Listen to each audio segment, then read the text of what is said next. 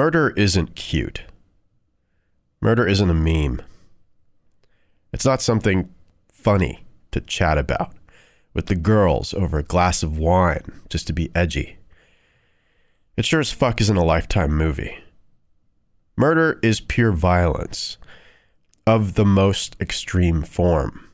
It's removing a human life from this planet by force. About a year ago, I and a few fellow podcasters set out to describe exactly what this act entails, to fill in the blanks, so to speak, of dialogue or thought, but to keep all of the factual details of the story in place. We would pick the most extreme of the extreme, heinous murders that make your stomach turn. And because of the narrative nature of the show, we wouldn't be limited to the States. The entire thing would be an international tour of real-life horror. We called it Monstruo, the Spanish word for monster, which is exactly what the protagonists of these stories are. Many of you weren't ready. We get that. And this show isn't for everyone, that's for sure.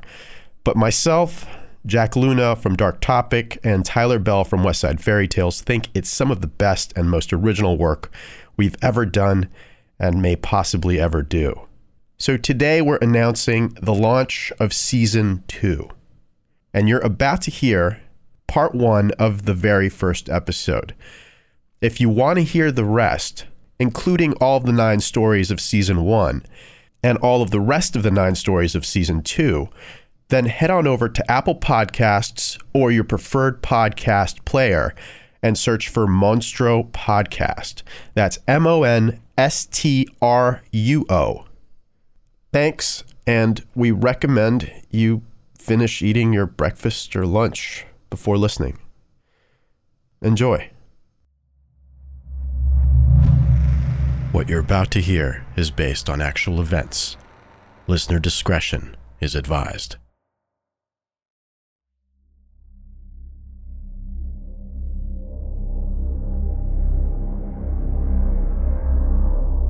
It's hanging right there in front of him, catching the light like a dirty shower curtain. What little sun hits it from the room beyond stains the thing a brownish yellow color that reminds the detective of the calluses on the soles of his feet. Feet that are itching now as he takes the rest of the thing in. Its own feet dangling empty and slightly wrinkled above the linoleum.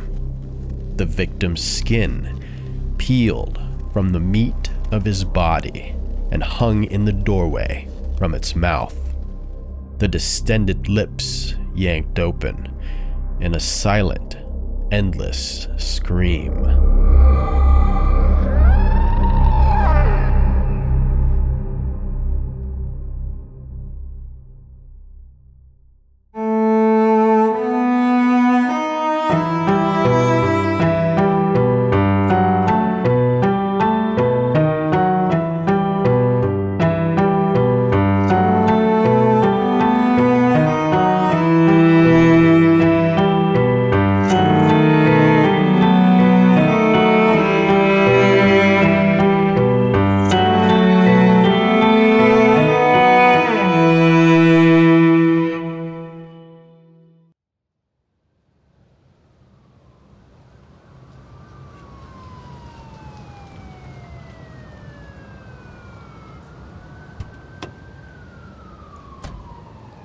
Jordy looks over the top of his cruiser at the crowd of people gathering on the street outside the house.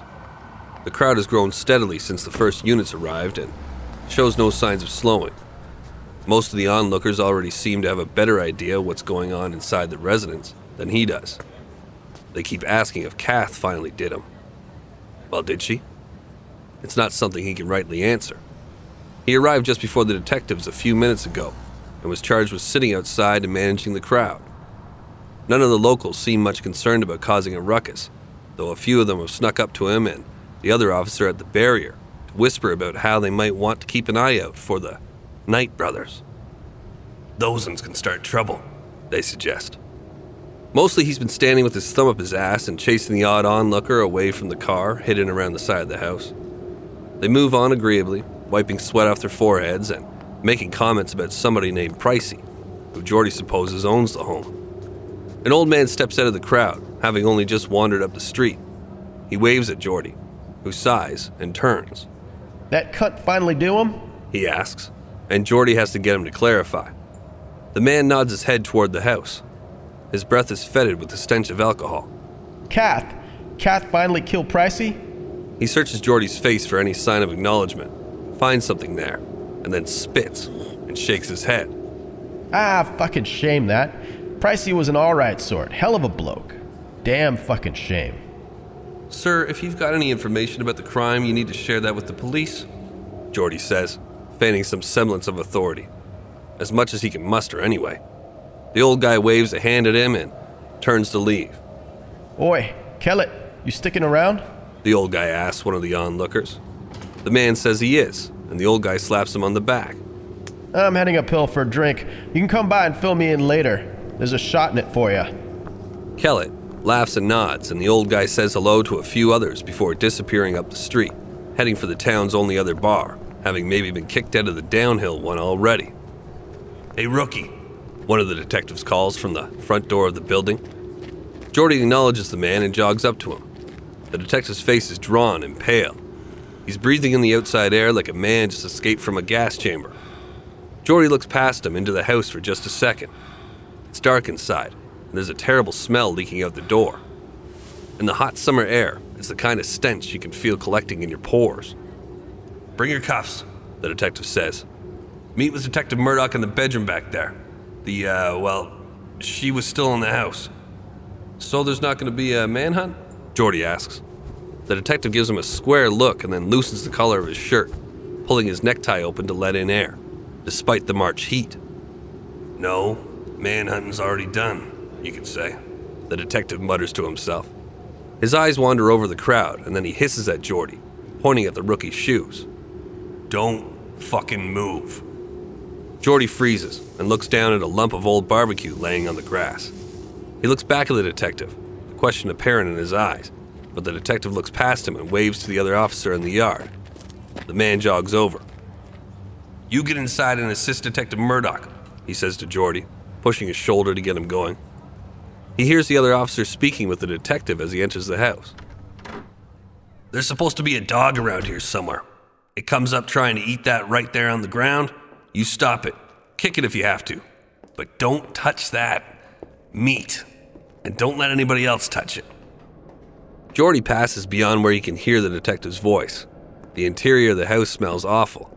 A deep coppery scent he knows to be blood and something else. Things cooking. Things stewing. The smell of steam and vegetables and something else. Something deep and raw under all the rest. It makes the hairs on the back of his neck stand up. There is blood when he turns on his flashlight. Literally, buckets of it. Flicked onto the walls and poured and scraped over the floor in patterns that beleaguer his brain when he tries to make sense of them. He puts his back to a torn-looking curtain that separates the hall from the kitchen and tries to avoid stepping in anything. He calls to Detective Murdoch, who barks a gruff, "Back here," that Jordy follows all the way to the bedroom. There is more blood, and then less.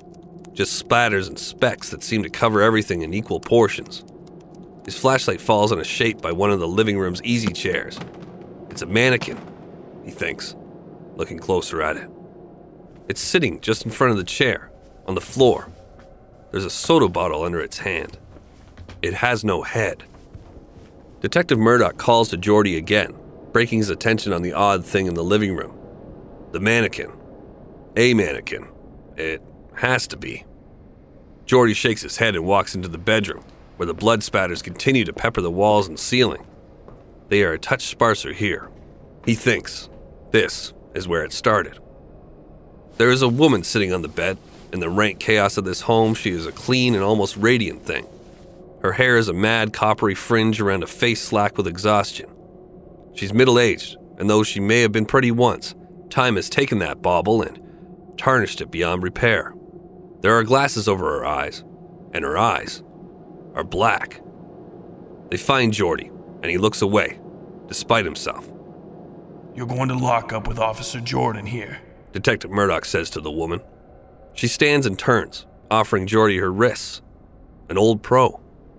Geordie puts on the cuffs without a struggle and gets a good look at Murdoch's face in the interim. The old detective is looking at the woman with a mix of disgust and undisguised interest, like a shit-covered Rubik's Cube 2 turns away from being solved. A puzzle that's close to completion, but too disgusting to touch. Murdoch dismisses them and they walk down the hall. The woman, Catherine Knight, the Kath locals have been asking after, lets him lead her down the hall. They skirt the bloodstains and she doesn't offer up a lick of resistance until just before they reach the front door. Geordie realizes then that she's fairly large for a woman. Before he can tell her to keep moving, she speaks, in a whisper that unnerves the young cop. That's what you fucking get, Pricey. You fucking rapist. You child fucker. Geordie blinks and follows her gaze to the tattered tarp hanging between the kitchen and the living room hallway. Now the light from outside is falling perfectly on it, and he can see what he couldn't earlier.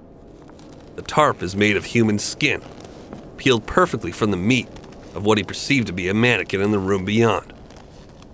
His eyes move up the thing from where the flesh that once covered the toes hang, gently curling, just above the floor. A man's cock and balls dangle limply from the crotch of the pelt, which is faintly translucent, tinged yellow by the scant sunlight. It hangs from its mouth by a hook pounded into the beam over top the door. The empty eye holes are drawn wide and stare in horror at Catherine, who is already pulling the shell-shocked young policeman out the front door of the house, gently chuckling under her breath. The cracked and gaping mouth of the human pelt seems to call out for a drink, something its former owner, a man known to his friends as Pricey, likely had needed badly before his death.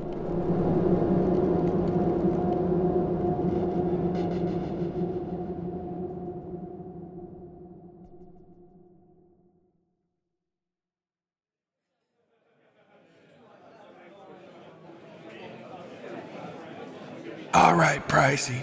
I'll tell you about Kath and me. Kellett relents, waving for the bartender, who brings down 2 fresh beers and a bottle of whiskey he uses to refill the little shot glass by Kellett's elbow.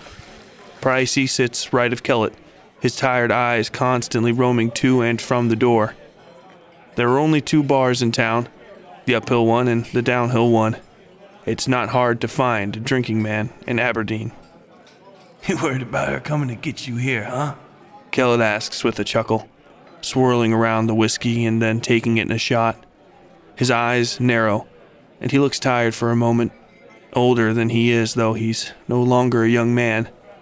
None of them are, that know Kath. He looks at the door himself and then raises a hand for another drink before starting on the beer.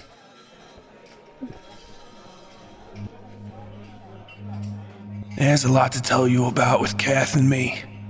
We go way back, met at the abattoir and all that, back in, 72, 73 or the like. She was just about 17, fresh into work at the butcher's like I was, dropped out of school and all that. She wanted to follow after her dad, Ken, but you never met him, I guess. Weird relationship that. A lot of what I heard is rumor, even though we were together all them years, and all of it bad. She said he did all sorts of things to her, the parents ought never do to children, those sorts of things. Even then, she always wanted her life as an adult to mirror her mom and dad's. Everything was Barbara this, and Ken that. When we'd married, she'd expected me to hang the laundry while she did the finances because that was how Barb and Ken did it. The littlest thing was out of place, off plan, and she'd pop off like fireworks. Bang, bang, bang. It was fucking mental. But back then I was a wild card myself. We met out there at the abattoir, like I said, which she wanted as a job because that's what Dad did. She wanted him to piece up the carcasses as a boner, but that's a high-level job in that line of work. So she had to start in decapitations. She enjoyed the hell out of that. I won't lie, that's probably what brought us together at first. I worked on the killing floor before she got that job, bolting pigs in the head. Got a good kick out of it too, watching fat fuckers squeal and squirm and shit all over the place. she did too. Fuck, she'd come and watch even when she was on break. Just sit there and eat lunch and watch us do pigs. Anyway, I got fired from that job for growing smoke under the boss's office. Big fucking inconvenience that, but I soldiered on, son, I soldiered on. Me and Kath started going together full-time around then. And we made something of a name for ourselves in the community. She was bigger than me by a bit. I'm not ashamed to say she swatted me around something fierce, but of course you know all about that by now. That said, she was also bigger than the other mules around town, and we'd get into scuffs in this bar or that party. I'd start 'em, and she'd finish 'em. Come in hard and fast and swat people right in the back of the head, she would. A lot of fun, yeah, going around with her. We'd shoot at trains and hunt roos in the bush. I'd get in all sorts of trouble with the law, which she'd commemorate by putting the stories in the paper into this little scrapbook. But it wasn't all perfect, you know. She got that promotion to boner, and they gave her a set of big fuck-off butcher's knives to go do the job with. Fucking took to those knives more than she did to me. They were always sort of around, you know. She kept them sharp as sin, and even hung the fuckers over the bed. Gave some sort of line about how she might need them if somebody broke in, whatever. She still hang them like that? Yeah, I thought so. I could keep you here all night telling you stories about Kath on your tab, but here's one that'll kinda get you to where I think you're going with all this. One night, we're drunked up and looking for some fun, and we end up in this farmer's paddock with a chainsaw. I kill this steer because, fuck it, why not? And that's the end of that, right? But you should see Kath while I'm doing it. Her eyes are all big. She's got her hands clenched in the fists and pushed against herself. You know, down there, like a kid needing to pee. I think she's into me, 'cause I've seen her like that before on the killing floor. All doe eyes watching the pigs get done. But I'm fucking wrong, because I finish and she pulls a fucking knife out of God knows where and starts skinning the fucking thing. And it's a big fuck off steer, you know. That shit takes a long fucking time. So I tell her I'm getting sick of standing there, and she just sorts of growls at me about this pelt. How it's a fun time we've been having, and she wants to remember it. So she's gonna take that skin and keep it, hang it on the wall or some shit. I'm sure you've seen the walls any place she's allowed to decorate. Real horror show shit. And, you know, she tried to kill me a couple times, though it never took. And I'm sure you've talked to some of the other guys too. You know how it goes with Kath. Right at the end, I woke up with her on top of me in bed one night. She had my arms pinned down and one of those big fucking knives to my throat. Told me how easy it would be to kill me, joking like. But her eyes were black, like you'd never seen a person's eyes get. And that was pretty much the end of us. She's sneaky, Pricey. That's what you gotta know. And she never forgets nothing. Dumb as a box of rocks. Mean as shit and can barely read. But she never forgets. And just mind you, she knows where you sleep.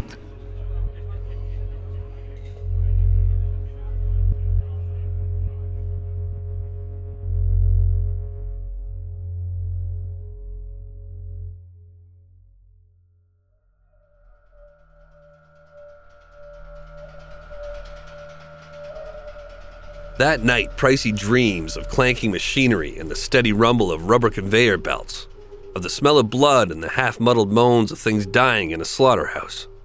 He is sitting in the stuffed armchair in Catherine's apartment, however, the one he doesn't like to visit. All around him are heads and pelts and obscure twisted bits of metal he knows are old game traps, collectibles, never used. He tries to stand, but can't. His arms and legs are bound together in chains that crisscross over his shoulders, and intertwined through stainless steel ringlets. They click softly as he struggles. The chair is comfortable otherwise. Ahead of him is Catherine's bedroom. He first saw the inside of that place years ago now, taking her home from one of the bars in town and sealing himself to her indelibly. The arrangement of the furniture isn't correct, the bed being set just in front of the door so that he's looking directly at it. Normally it would be against the wall, but he can understand now why it's arranged like this. It isn't the bed, but the knives hanging over it that he's meant to see. Catherine's knives. The one she was given more than 20 years ago when she moved up to the position of boner at the abattoir. An assortment of tools she used to strip down carcasses to their most basic parts, pulling the bones from the muscles and readying the meat for the lighter butchery down the line. She kept them above her bed ever since he'd known her, had kept them sharp and shining so that they looked brand new. Old knives, well-used knives, aren't like new knives. You can tell how old they are up close. The shine isn't from freshness, but from care. The glitter comes from thousands of nicks and scratches along the blade and haft, all polished, smooth, and sharp. He feels somebody put a hand on the back of the chair, and it slides forward gently, just a bit. His restraints allow him just enough movement to see a set of tracks on the floor, like for a rail car in a mine. The hand hesitates for just a second, and then gives him a firm push. The chair rolls. He can hear the steady rumble of the old casters in the wheels. For a second, he thinks he'll roll right into the bedroom, but the chair flips forward 90 degrees and flies down a chute into the guts of some red hell. The sound of the slaughterhouse becomes louder, overbearing. The chair continues along its track, but he does not. Instead, he falls directly at the ground, chains butting into his shoulders and leaving him dangling with his head over a white plastic bucket. The bucket is square on the sides with a big hole in the middle leading into a drain. Pricey screams for someone to help him, but there is nobody. All he can see in this dark space are the dull red lights of industrial exit signs and the hundreds of bodies hanging alongside him.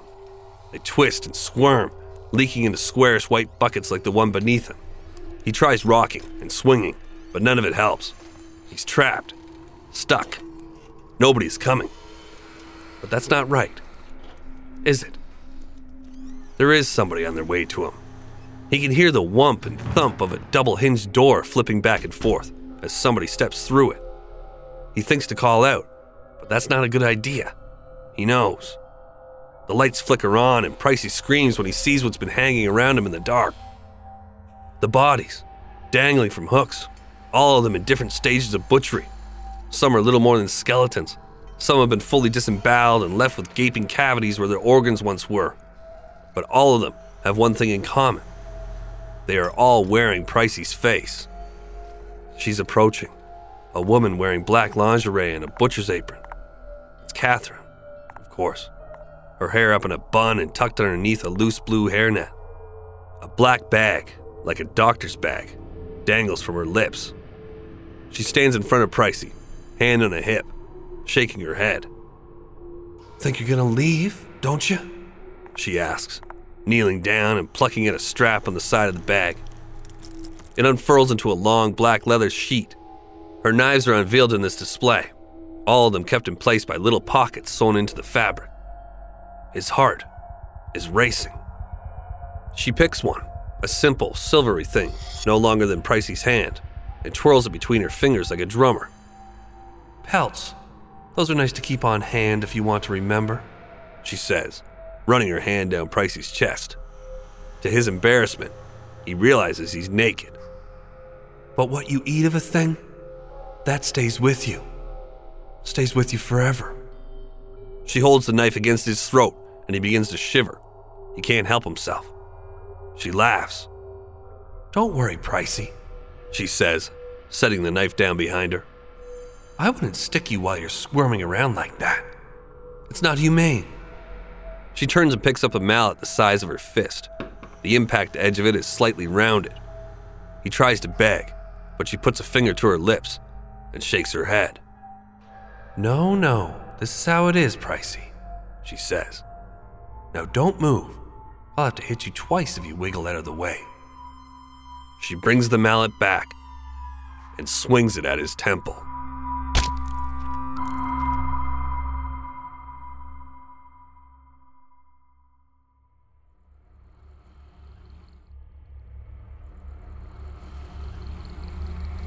Pricey wakes in a cold sweat, sitting straight up in bed. He slaps his body, checking for chains or cuts or something. It's shortly after midnight, and though he doesn't know it yet, it's the eve of his death. He wipes the sweat from his forehead and takes a deep breath. Then, he freezes. There's a shape in the doorway, or so he thinks. It is vaguely feminine, and there is something short and shining in its hand. "Cat?" he asks. The shadow doesn't respond. He hasn't completely broken up with Catherine yet, but he also didn't let her sleep over tonight. Pricey turns and flips on the bedside light, which fills the hallway by the bedroom in an instant. There is nothing there. No shadows. No Catherine. No knife. Pricey walks through the house, shaking off the feeling of being watched, and washes his face in the bathroom. He tries to think of something to do next, tries to imagine a game plan that makes any sort of sense, and fails. In time, he makes the last tour of the house, checking the locks and windows, and then goes back to bed.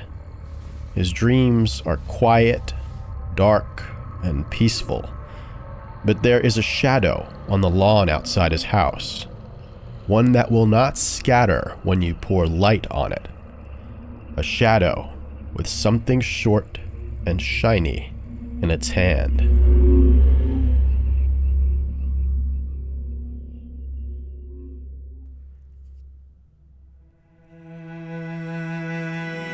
Monstruo is an Incongruity production. If you've enjoyed this experience, please subscribe and leave a positive review. Please support our sponsors. You can find out more by searching for Monstruo Podcast on Facebook, Twitter, and Instagram, or visit us at monstruopodcast.com. The show was written and hosted by Jack Luna, Tyler Bell, and Mike Boudet. Sound design by Jonathan McMichael and Robert Ravelli. Original score by Leon Rogers, art by Jake Perez. Executive producer, Mike Boudet.